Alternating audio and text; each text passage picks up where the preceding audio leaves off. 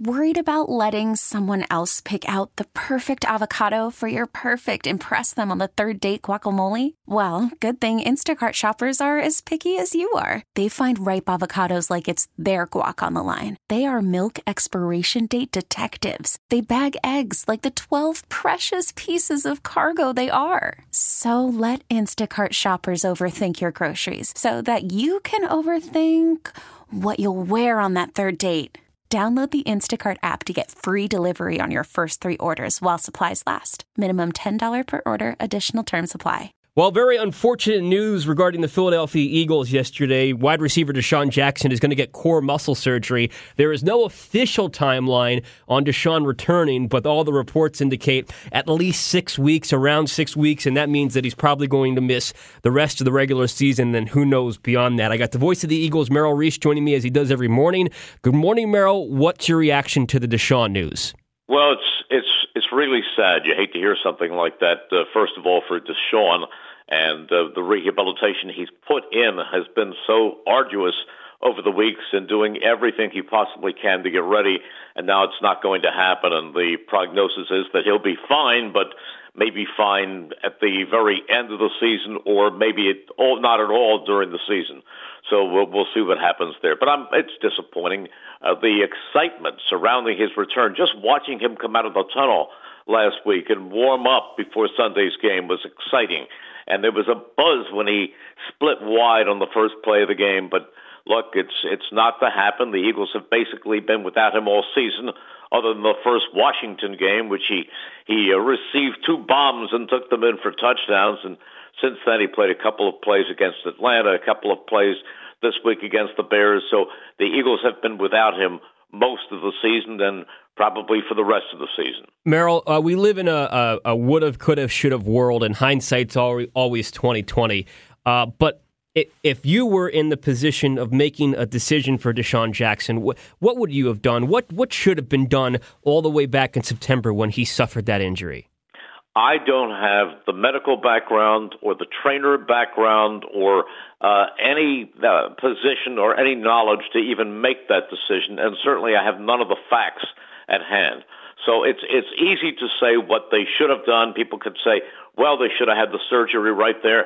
They're doing it by being armchair medical people, and I'm not that. So I would just leave that up to them. I wouldn't even venture into that area. Fair enough. You said yesterday when we spoke that wide receiver is certainly a concern. Alshon Jeffrey has had a down season, had multiple drops on Sunday. Nelson Agholor really hasn't gotten anything going, has had trouble connecting on the deep ball with Carson Wentz. J.J. Arcega-Whiteside, the second-round pick, the rookie, has had issues getting onto the field, and Matt Collins hasn't made a catch in probably like forever. So it's been a while for him. What should the Eagles do at wide receiver? Should they go out into the open market and bring somebody in?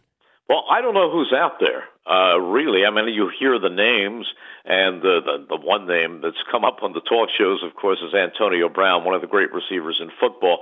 Personally, I wouldn't even look in his direction after the problems he's had. He had them when he went out with the Raiders and ended up with confrontations there. Then he came to the Patriots, and everybody said, well, Bill Belichick is the one guy who will be able to handle him, and that didn't happen. I would not go in that direction. There are other names. Jordan Matthews is out there. Maybe Mike Wallace, who the Eagles had last year before he got hurt, is out there. They will investigate everything. I know that the personnel department and the coaching staff will make evaluations. They have to do things schematically moving forward, and they have to hope that Nelson Agholor utilizes his speed to his advantage and is able to get open, and the same with Alshon Jeffrey. He's going to have to be more consistent catching the football. There's also another option that really hasn't been mentioned much, and that there's a little guy on the practice squad by the name of Greg Ward, who was the most impressive receiver during the entire training camp, was always open, never dropped the ball, so maybe it's time to activate Greg Ward and integrate him into the offense. You know, it would be very shocking if the Eagles did not do something to at least try something in the coming weeks, as they think about it over the bye. Merrill, this was overshadowed for obvious reasons because the significant news of the day was Deshaun, but this was overshadowed from Doug's press conference yesterday. He was asked about the healthy scratch of Sidney Jones over the weekend against the Bears. Jones was inactive. and he's asked basically, what are your thoughts right now on Sidney Jones? Where does he stand? And Doug said that he's in a great spot, and a reason why he wasn't on the field, wasn't active over the weekend, it had in part to do with special teams. But at the same time, Jones was a second-round pick and deemed first-round talent that the Eagles got in the second round because of that injury. So what do you make of his situation right now? Well, I think we all know that if somebody were a second-round pick, and as a matter of fact, when he was selected a couple of years ago, the feeling was that had he been healthy, he got injured during his pro day, if he had been healthy, he would have been a first-round pick.